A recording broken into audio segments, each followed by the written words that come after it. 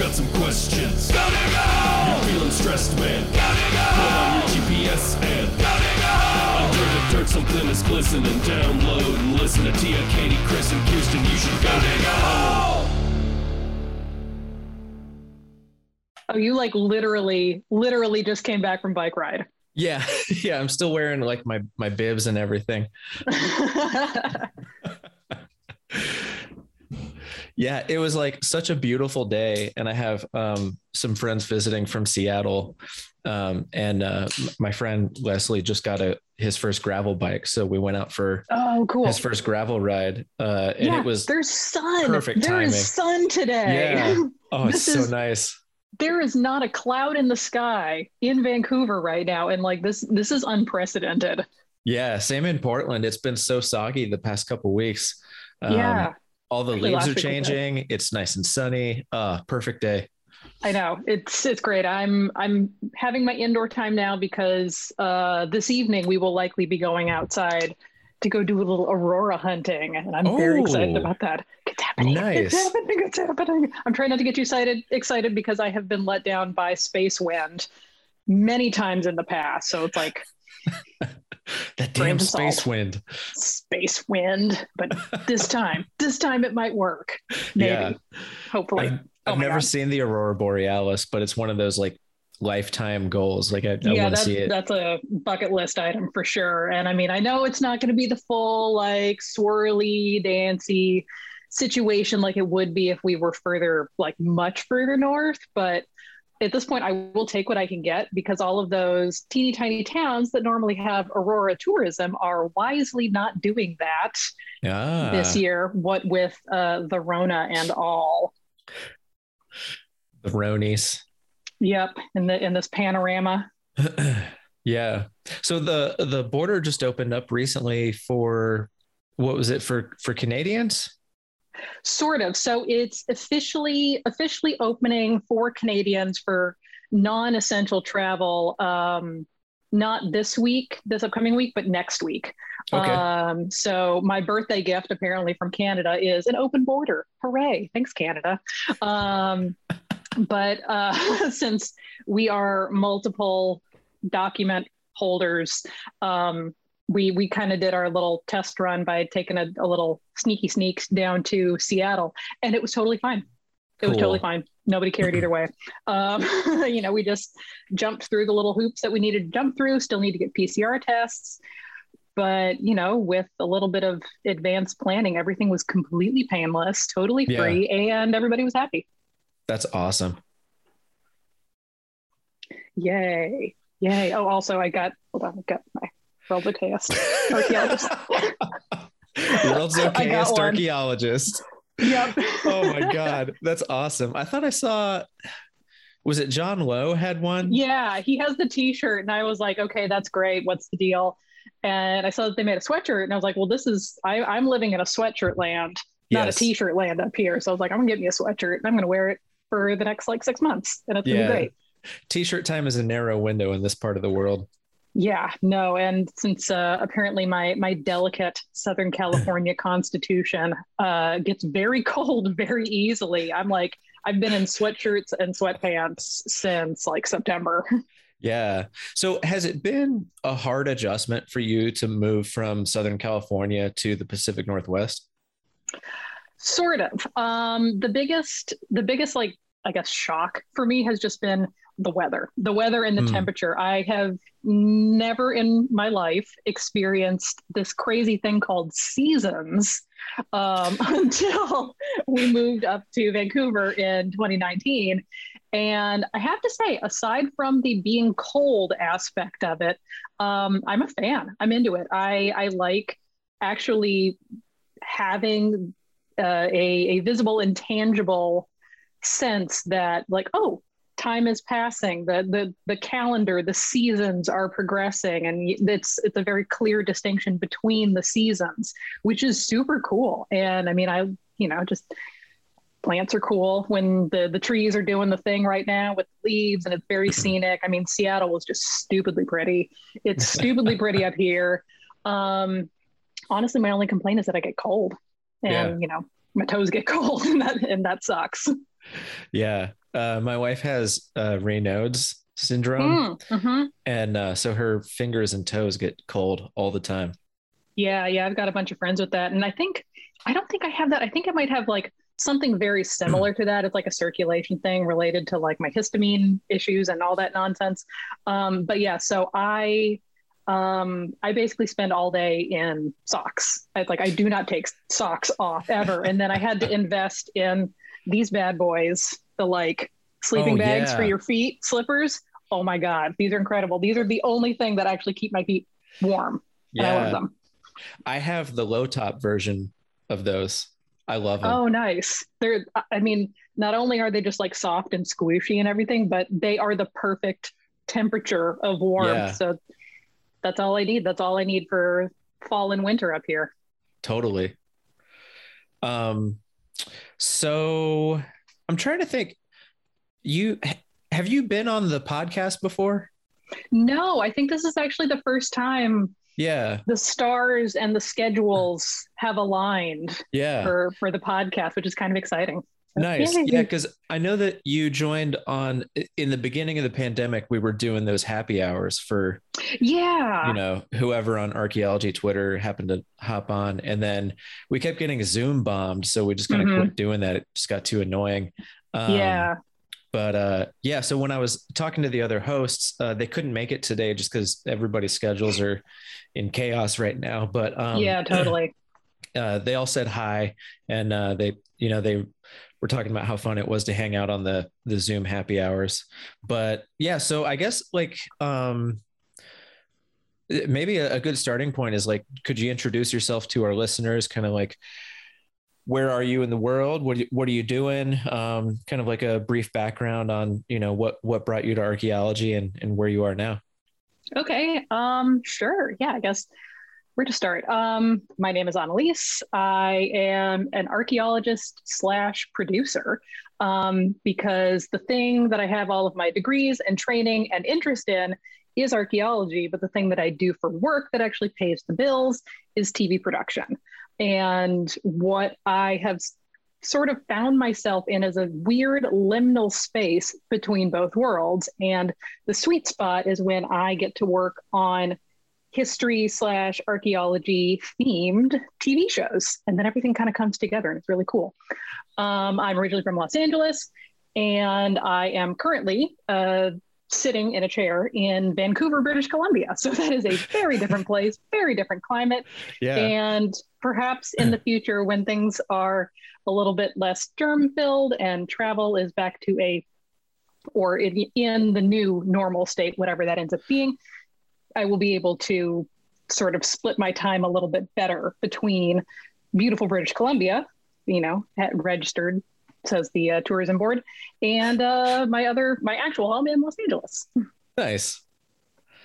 Nice. And and of course the obligatory plug, when I'm not doing TV stuff, I use my paychecks to buy myself a plane ticket to go to Albania once a year to go hang out with my friends.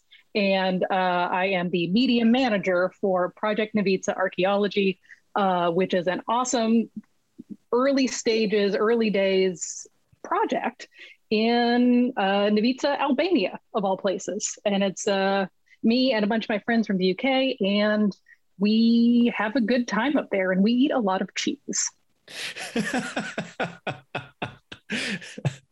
Cheese and wine, right? Don't they have really good wine in that part of the world? They do. Usually we get raki up in the mountains. So it's still grapes, but it's a stronger form of grapes. Yeah. Nice. So you also have a TikTok that Yes. we have to plug. I can't let you get away from this podcast without plugging your TikTok. So Annalise Baer, Baer, is that your TikTok handle as well? That is, so it's a little bit different. That is my Instagram and my Twitter handle, since it's just my name. And I had to do things a little bit differently on TikTok, I guess, just because it felt weird putting my full name as my handle, but I know some people have done it. But yeah, so on the socials, on Instagram and Twitter, it's just my name, Annalise Baer. And on TikTok, with the tickety tax, I am Annalise the archaeologist. And Nice. Apparently people like what I do. Apparently. Yeah. It's really cool. So we'll be sure to link that in the show notes for anybody listening. We'll have a link down below. But yeah, could you tell the listeners a little bit about like what you've been doing with the TikTok? I think it's really cool because there's so much misinformation or even disinformation of archaeology and just science in general and humanities. But you've been doing a lot to do like public education and kind of public outreach and advocacy through that. What's your experience been like there? The whole thing is super weird. I am not going to lie. It is super weird. I am pretty much the last person who wanted to join TikTok. I enjoyed seeing a lot of the things that other people were doing, other, funny, creative people, the type of people who were also making quality vines back in the day. I loved seeing a lot of the content that was coming out of there, but I was also very aware that it was an app for children to do weird dances on for a while. And so that, it just seemed like something that was absolutely not for me. Because like, I'm out here trying to survive as a millennial on the internet. So it's like, I'm used to a certain level of internet and weirdness, and TikTok seemed to be a whole different ballgame for the children. And that was fine. That was totally okay. But as basically starting last year, I think because everybody was inside and the internet was the only way we had to keep in touch and interact with life during the main lockdown of everything, it became apparent that TikTok is where people are getting their information these days. Like, it spreads so fast via this one weird platform, and specifically it spreads amongst kids. I feel like I can say that because I'm in my mid to late 30s. So the kids are getting their information from TikTok because, as we all know, the US education system is garbage, especially when it comes to teaching history. It's flaming garbage. So, just from my own experience of being in a public high school, which, was apparently a very good public high school, although whatever. My history classes were garbage, absolute garbage. And it was only because I had an interest in history on my own that I was the kid who was super into like ancient Egypt and stuff like that. So I was doing all this reading on my own, finding all this stuff out on my own. If you're not that type of kid, you're just going to be getting whatever information is given to you. And on TikTok, because it is essentially a lot of young people talking to each other, there's a ton of misinformation going around. It's outrageous, the type of things that are being shared on the internet at large, but then also on TikTok. And it's very simply and cheaply made content that's very sensationalized. And so people see this, and because they don't know any better, they're like, oh my God, that's crazy. I didn't know that. And then these things get almost 1 million views. And, it's always stuff about, Atlantis, lost cities, did you know type things. And not only are they wrong, they're garbage. But people share them. I mean, like I said, these things get almost 1 million views. It's bonkers. And this, I don't know, it's weird. I realized that TikTok, of all things, not Twitter, not Instagram, whatever, TikTok is kind of the current frontier of public engagement for, anything educational, especially with science content and history content. This is the frontier. This is where it's happening.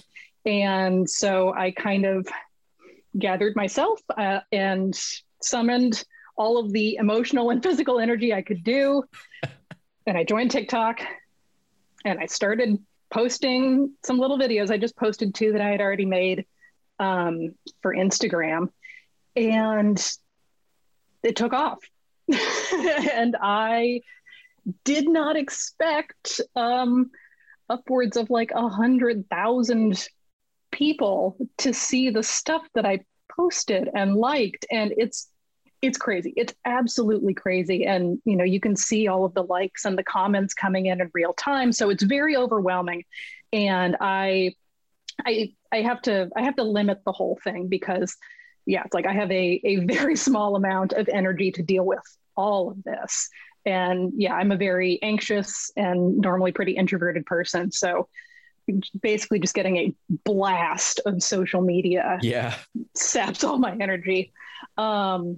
But so I treat it like work. I do videos and engage with people and things during work hours, essentially. And then I've set up my phone to actually disable the app from about 7 p.m. onwards. So I'm not tempted to check it. I'm not tempted to scroll forever and just kind of get lost in that endless scroll of things. So that helps. But yeah, to date, the most popular thing on my TikTok is my little video about forbidden snacks that I made as a joke one morning, and it's still going. It's still getting comments. I don't know how. I don't understand it, but if people like it and it's a fun way for them to learn, then I've done my job. The forbidden snacks of archaeology. Yeah. So good. Absolutely mind blowing. And then the best part was that today, it turns out you can actually eat forbidden gummy bears because somebody made a 3D model based on the photo of that little amber bear, the forbidden gummy bear, and 3D printed it because he's got a 3D printer, that kind of person, and made his own gummy bears. Oh, so I gotta find these. You can eat the forbidden gummy bear, so yay. We can check at least one of them off the list now. Exactly. People had a lot of questions about the volcano bread and the tomb cheese, and it's like, let's put a pin in those, just come back to that. But for now, we can focus on the gummy bear, and I think that works. That's really cool. So we were chatting on Twitter the other day. Have you had many trolls on TikTok? Not many. I've had some, probably no more than the usual amount of trolls that come out, especially when you're talking about anything related to ancient Egypt. But it's the sort of thing that is easily noticeable. I mean, it stands out immediately as someone who is trolling. And it's something that you can easily either delete or block or both. Okay. Nice. Yeah. So I have not gotten onto TikTok. I don't have a TikTok account. That's okay. Yeah. I just don't think I have the energy or kind of like mental capacity to keep up with that. It's a lot. It's a lot. I enjoy consuming the content, but the way I consume is always like when it's been reposted to Instagram or Twitter or something like that. Which I like because it kind of like, that's the best way. Yeah. And it also kind of curates it, like it's gone through some kind of filter, like somebody I already follow has said, hey, this is good enough for me to port over to a different platform. Totally. Yeah. That's up until I got a TikTok account, that was my preferred way of seeing it too. I would usually see things end up, all the stuff that gets reposted on Instagram, and that was just fine. That was, and actually still is just fine. It's like I said, it's such a strange app. I mean, there are so many people using this one app, and because it's a visual medium as opposed to something like Twitter, which obviously has like millions and millions of people using it, but it's, for the most part, it's just words.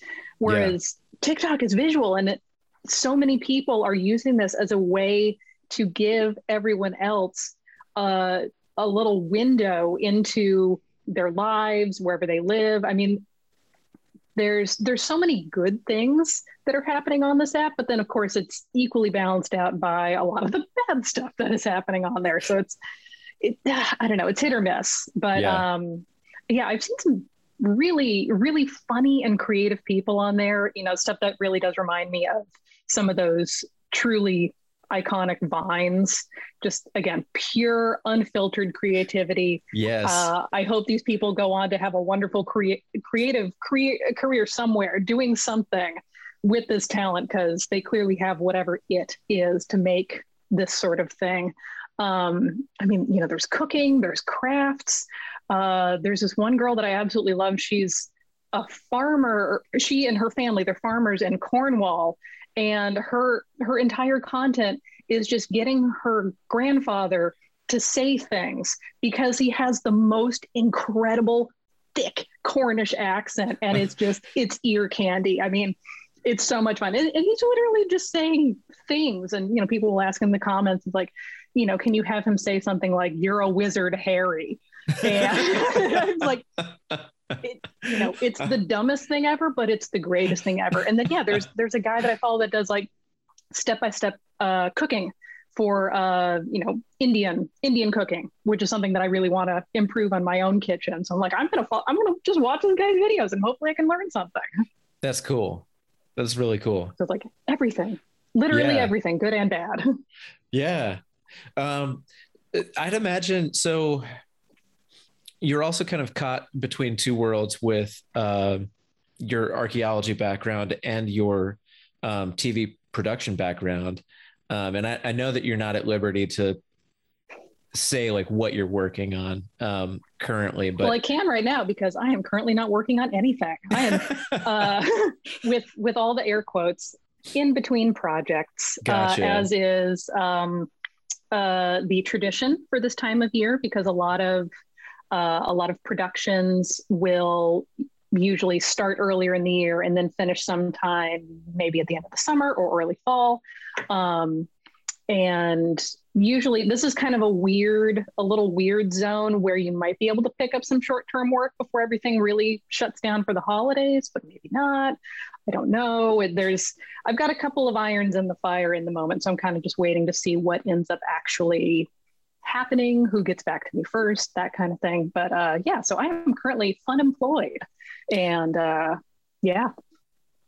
I didn't realize that TV production was so seasonal. That's an odd similarity with archaeology. Yeah, it is. It's it definitely has its sort of flow for the year. So yeah, usually the TV production year will start sometime in late January, early February, if everyone's really on it and it's like a, air quotes, good year and things are getting up and running quickly. But lately things tend to start February, March.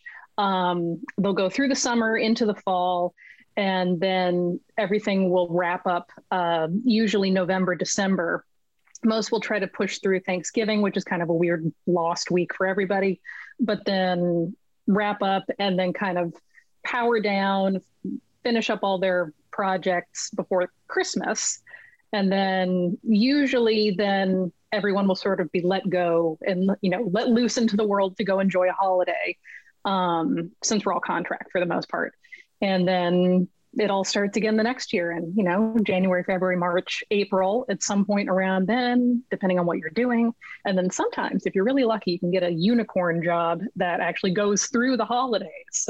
So then you have, a paycheck over the holidays, which is always a nice thing to do. Yeah. Oh, nice. But it's weird. It's that's the freelance TV schedule.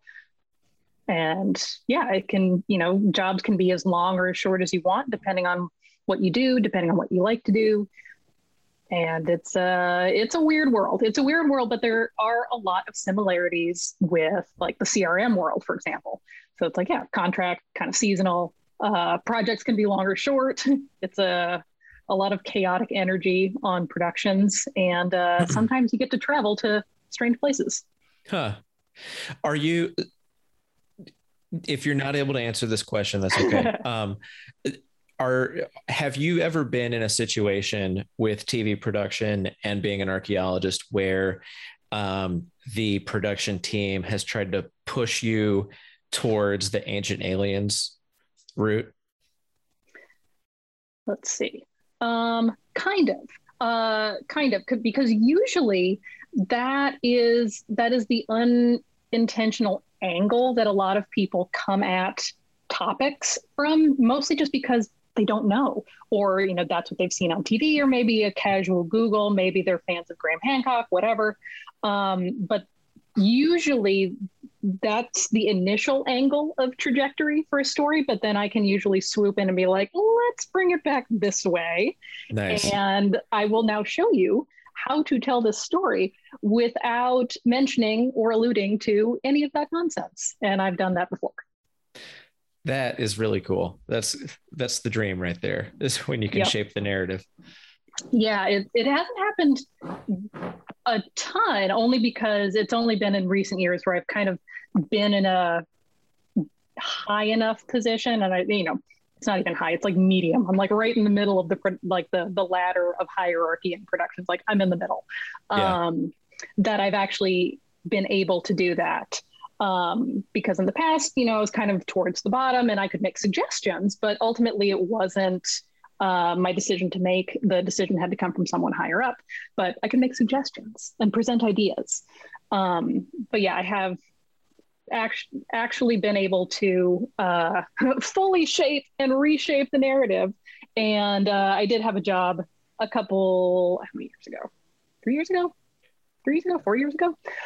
What is time? Where I was able to essentially, I was given a task to create a story outline. That's what we call it, because you are telling a story. Every episode of television tells a story. And I was supposed to create two stories, these two specific topics. And it started from a place of Graham Hancock. And by the time I was finished with it, it was a place of 100% history and like actual places that really exist, actual things to see for that specific topic. So I felt pretty good about that. That is awesome. Well, speaking of telling stories, I hear you have a ghost story. I do. And it is that season. Excellent segue. Excellent segue. Sometimes I spot them and I'm like, oh yeah, that's a segue. That's the segue. That was a good one.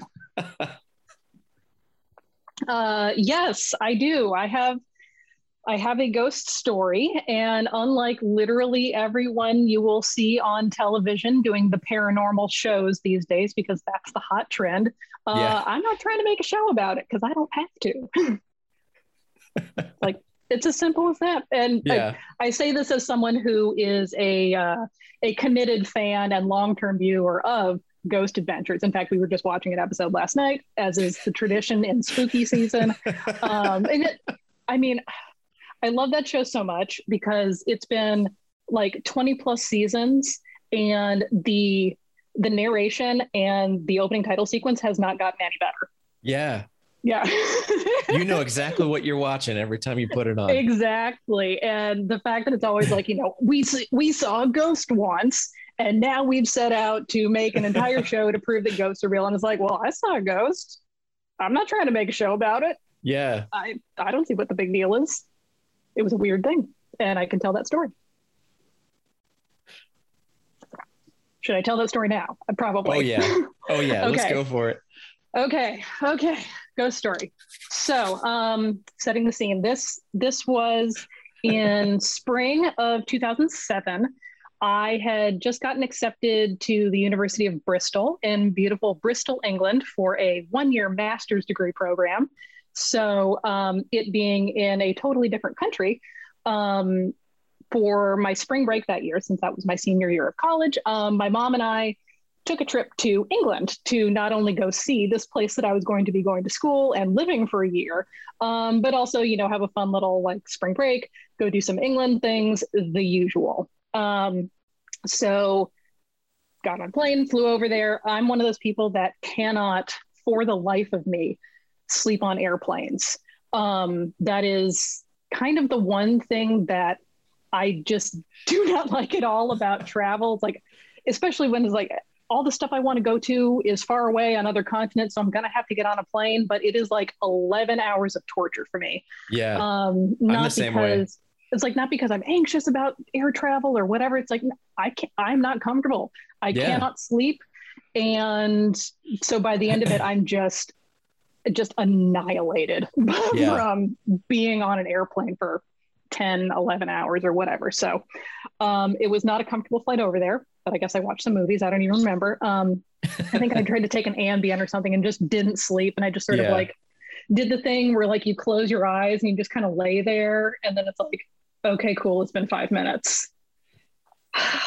All right, here we go.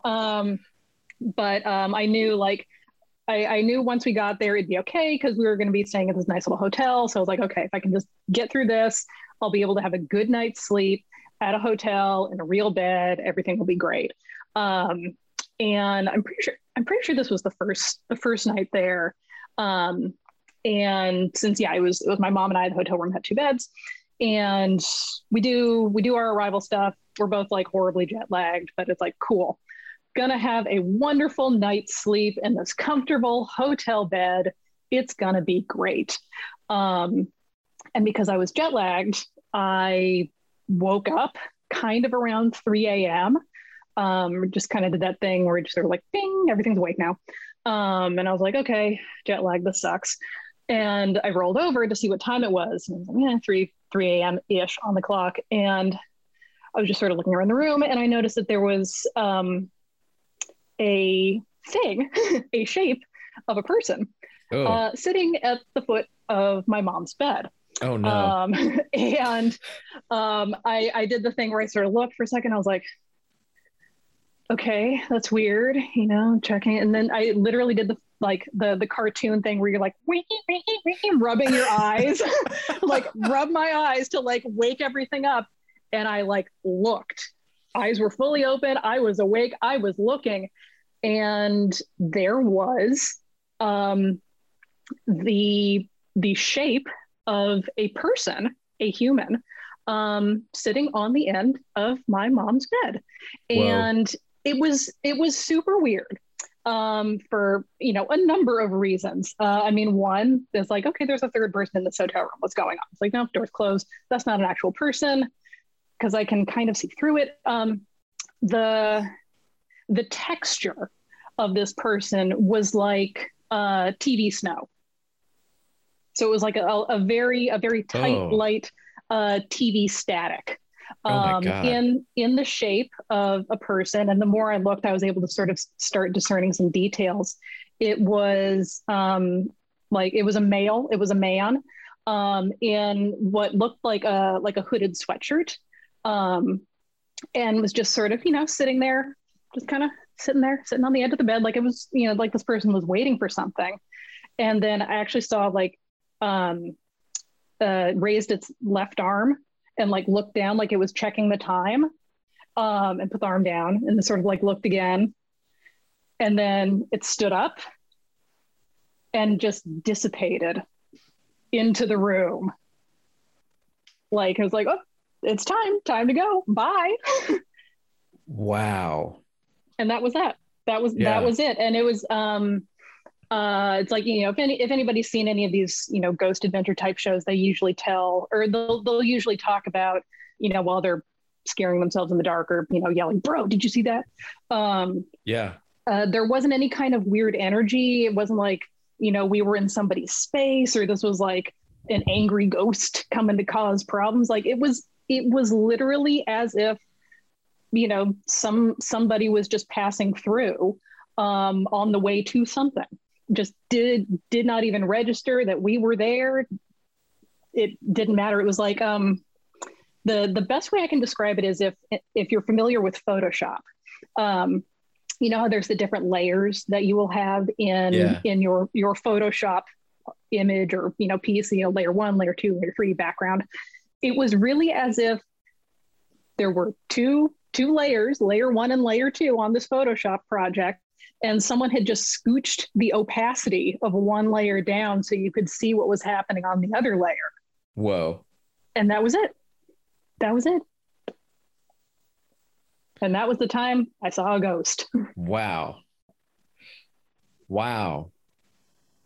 It was pretty cool. I mean, I've had weirder things happen since then, especially in England, because there's a lot of very old stuff there and a lot of stuff that's had people passing through it for, a while. But yeah, I guess as far as ghost sighting goes, that's like one of those ones that people are always trying to see, which is like a full body apparition or whatever. And it was a guy who just did not care either way.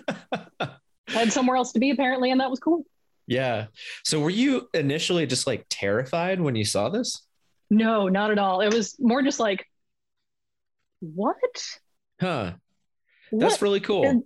And lots of just sort of like sitting there staring, just being like, okay.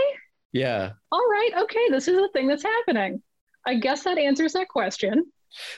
Okay. Okay. All right. That is a ghost in the hotel room. Okie dokie then. All right.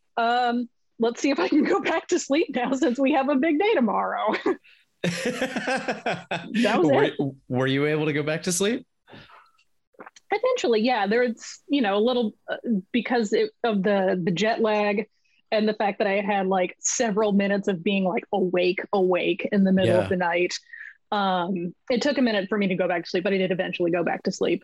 And then, the next day we went and like walked around the university. Wow. And no sense of dread. That's really cool. No. Yeah, no. It's yeah, no, like I said, it was really like, the Photoshop layers. It was like not, no one was messing with anybody else's space or anything like that. England is one of those places where, if you accidentally bump into something that is like not chill, you will know. You will know pretty much right away. It's like, oh, yeah, the vibes have changed. The air feels weird. I'm just gonna go back out here and let whatever's happening in here do its thing. I'm gonna go be outside. Yeah.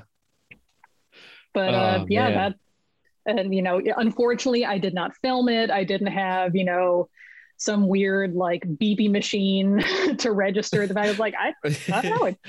I saw it with my eyes, like my two some eyeballs. Generic piece of equipment at it, like, yeah, oh, it's beeping more. Okay, make the thing beep. Like I said, we were literally watching Ghost Adventures last night, and they had a beepy device, and they were waving it around by a candle, and it beeped. And it's like, well, you're waving it by a candle. What are you doing? Yeah, and then like I said, there's been other things since then, but none as exciting as a random ghost dude in my hotel room. Yeah. I've had night terrors before where I've seen like basically the sleep paralysis demon at the foot of the bed kind of thing. I've only heard terrifying. Stories. Yeah.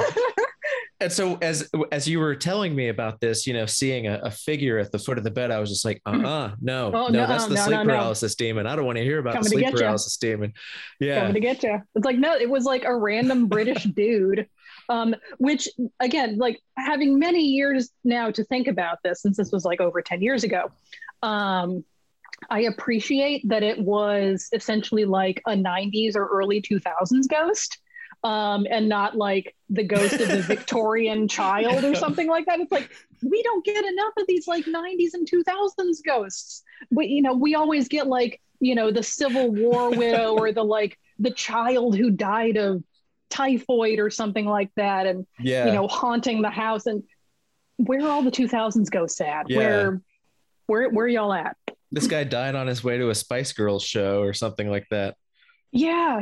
I mean, or any other sort of like very average British activities. Totally normal, nothing creepy, nothing spooky. It's just like, no, he's like waiting for the bus or something like that. Yeah. But so you've also seen a spooky shrine in Albania, right? Yes. So I'm actually glad I got the go ahead from the team to tell this one because it's a fun one. It's a fun and interesting one, and it's just one of those things that makes our project site and area that much more fun. We love it even more because of this. So where we are in Albania, we're up in the mountains, pretty much in the middle of nowhere. This tiny little village called Novica, and it's, if you're just going to pass through the village, like it's cute, it's quaint, it's very rustic. Everybody is doing doing their thing up there. There's a lot of like artisan crafts. Most of the people there are shepherds in some capacity. Rural mountain life, totally normal. But for whatever reason, this particular spot in Albania has been a major thoroughfare for humans and human activity for like thousands of years. Everybody passed through here because it was one of the main routes from the coast inland, and up and down the length of Albania and stuff like that. So back in the BC day, people would be coming from the coast and Mediterranean, Adriatic, sailing and business and stuff like that, and then you would come inland through this mountain area to get to what is now Macedonia, get to northern Greece, all of that stuff, and then vice versa. So people have been coming through here for a very, very long time.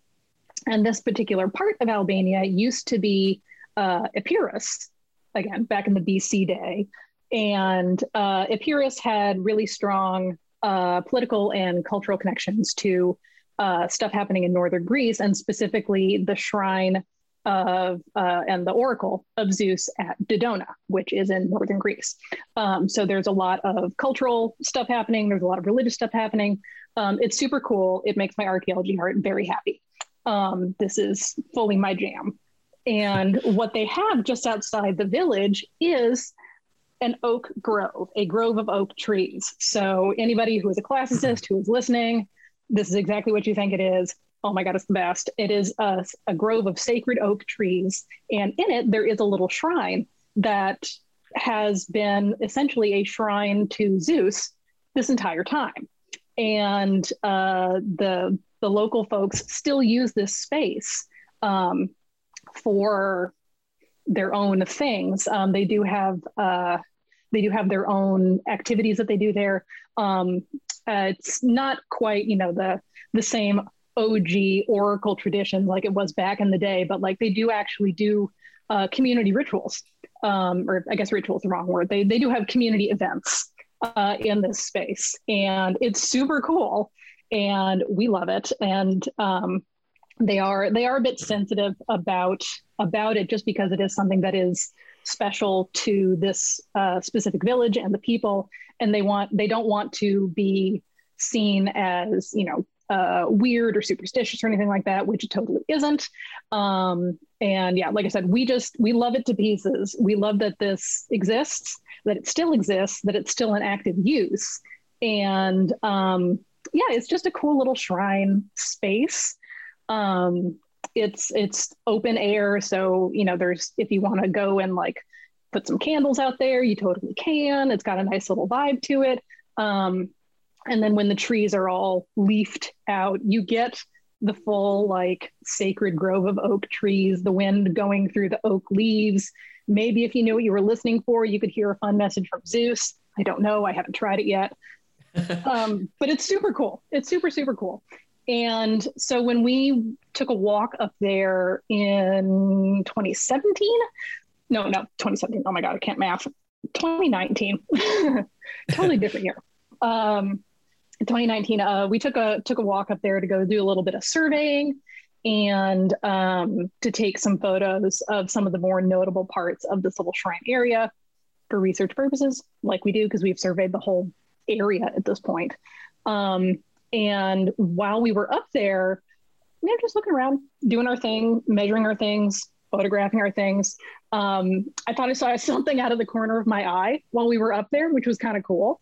And I was just like, what the, something small. There were no animals. There were no animals in this area. So that was kind of interesting. I was like, okay, noted. I mean, I had come into this space essentially prepared to maybe like, I don't know, bump into something, maybe feel some, shrine vibes or whatever, just because like it is a sacred space. It's been a sacred space for a very long time, and it's an active sacred space. So I was like, okay, all right, noted. Saw a little something. Didn't really get a good look at it, but it's like, someone was sort of like just taking a peek, seeing what was, what these wacky people were doing. And then I think it was William afterwards who said that he heard someone say his name, but like, we weren't talking.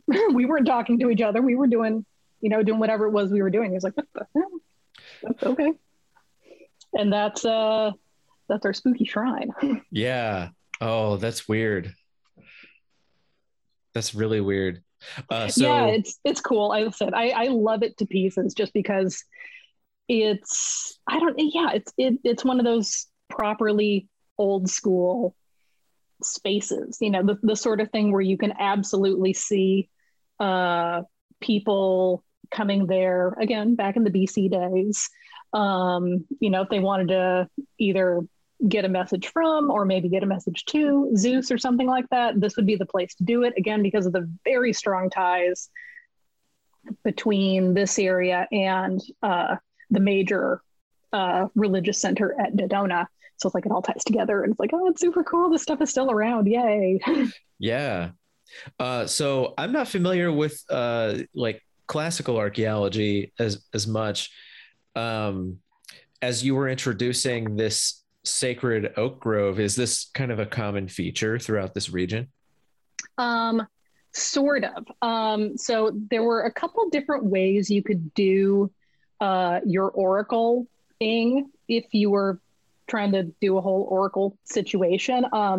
And one of the ways that you could interpret or perhaps come upon a message from Zeus, sometimes Apollo, but usually Zeus. One of the ways to do it was to listen to the wind passing through oak leaves at a sacred grove of oaks. And so the wind through the leaves would be the message. That would be the way in which the message from Zeus would be delivered.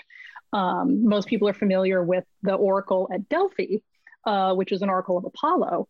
And that was another type of oracle situation and another way to receive messages from the gods and stuff like that. But in the classical world, the oracles at Dodona and Delphi were the two most important places in the world. Wow. That's awesome. It's super cool. It's so cool. I love it so much. So do you have, I'm sure COVID has put quite a damper on the field research there, but do you have plans to go back relatively soon? Yeah, we've got tentative plans for a spring 2022 season situation of some kind. I guess that it's all heavily contingent upon, what the world is like around Easter time next year, what the travel situation is like, how all of our respective countries are doing. Things are doing pretty okay, I'd say, in North America. And the rest of my team is in the UK. And so they're having a bit of a harder time over there. And it will all just sort of be dependent on kind of how everything is. But at this point, I am fully going stir crazy now, having not had any kind of dig anything for 2 years. So I've got fingers and toes crossed for a spring 2022 field season, because we have a lot of big plans. We've surveyed the whole mountain area around this village, and we have I'd say 2 or 3 places that we're really, really interested in doing some detailed work and hopefully some excavating. So hopefully the travel and bureaucratic stars will align and we can do a little bit of digging next spring. And I said, fingers and toes crossed. Nice. What are some of the big research questions that you all have been working with? There's a lot, because this whole area, it is the definition of multi-period. We've got everything from classical Greek and Roman and Epirote things, so fully in the BC days, up to World War I and World War II modern conflict archaeology, and literally everything in between. Wow. come to Albania. There's something for everyone.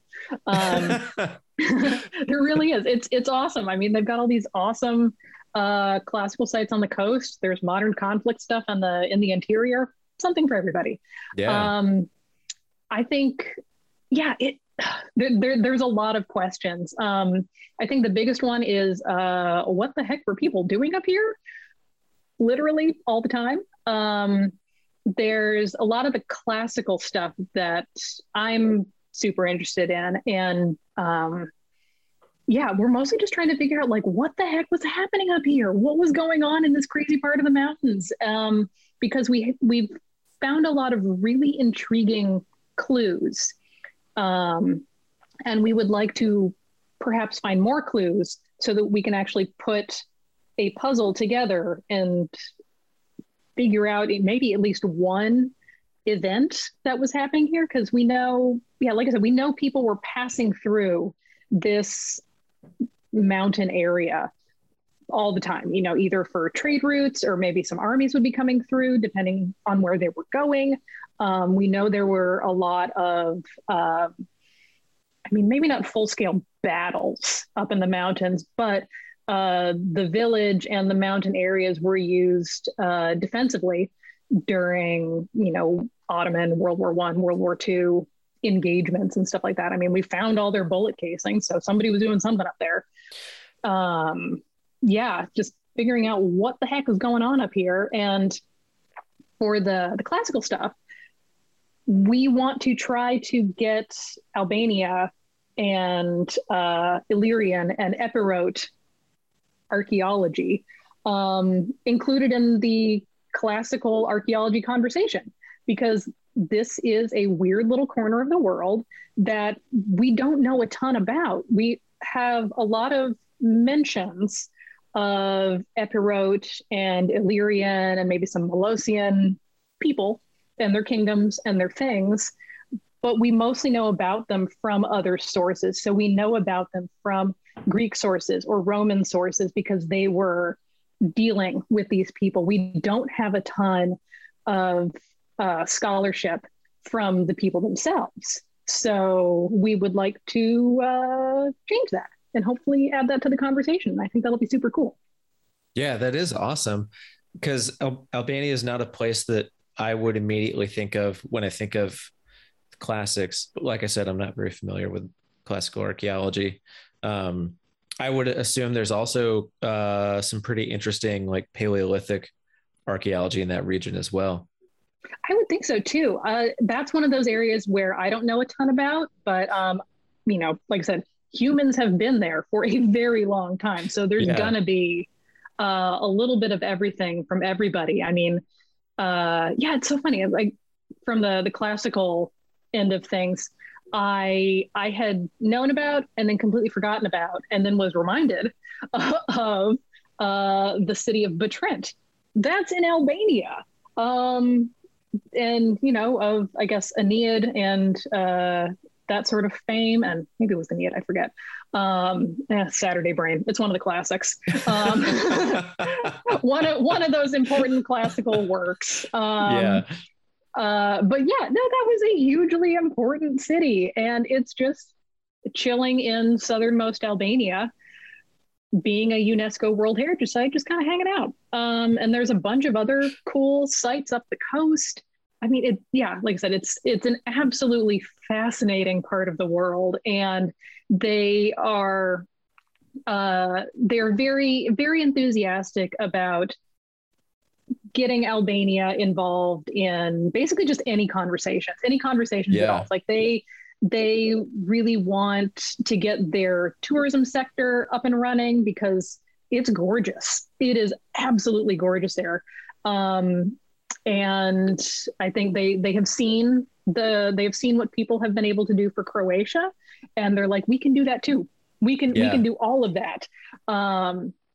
So it's early days for a lot of places, but they have big plans, and they're really working hard to get a lot of the infrastructure up and running, just because they've had a pretty hard time for the last several decades. So they've had a lot to recover from, but now they're really working hard to, just get infrastructure up and running. And, you know, the biggest the biggest thing that has happened for us is that the road up into the mountains has finally been completed.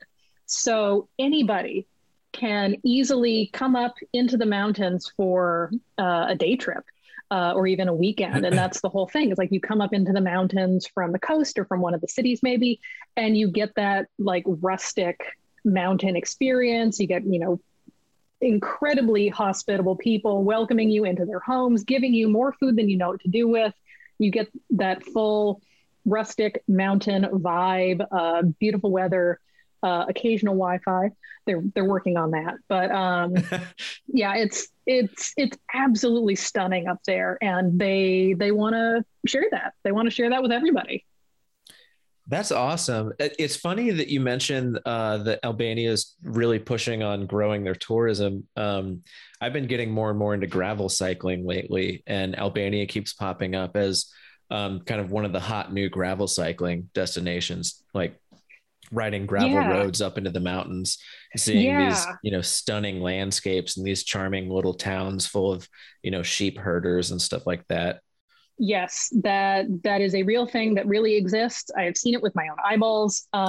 Yeah, their big thing in the mountains is they're really pushing for hiking and backpacking, because a lot of the mountain villages and towns really do have spectacular, almost untouched mountain situations. The Novica has this really incredible canyon that it is literally on the edge of. And so one of the fun things for people to do is to do a hike down into the canyon. And, you know, it's a totally easy thing to do. You can absolutely do it in, you know, like 30 minutes. And then when you get down there, there's a whole waterfall. There's this beautiful, pristine blue river. And, you know, depending on the time of year, you can either go like jump in the river, jump in one of the little pools down there.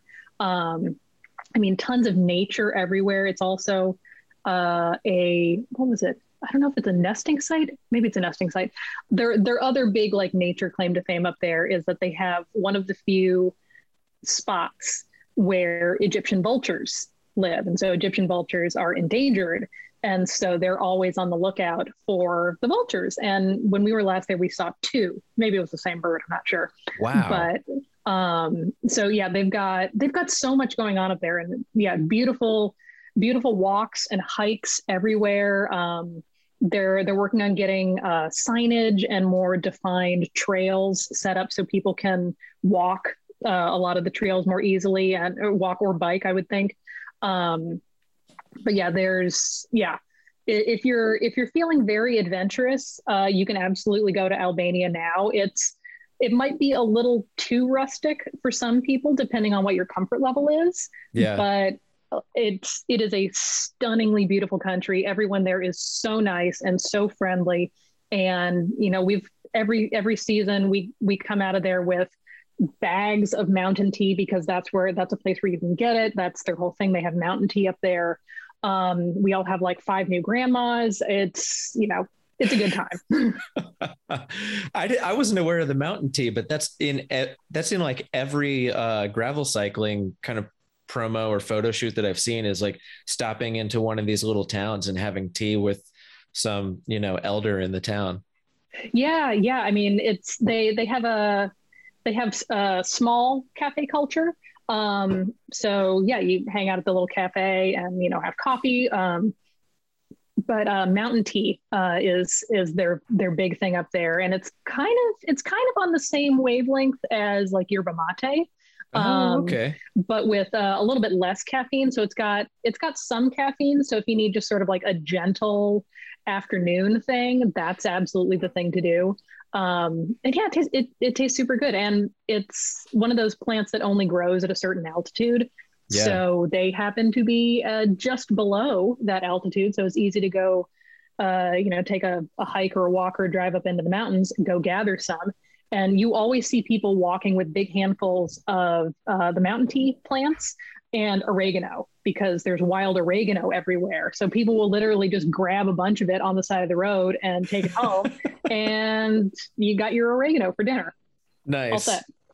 That's really cool. When I worked in Portugal, there was rosemary and lavender like everywhere. Yes. And so I remember that from Spain when I went to Spain.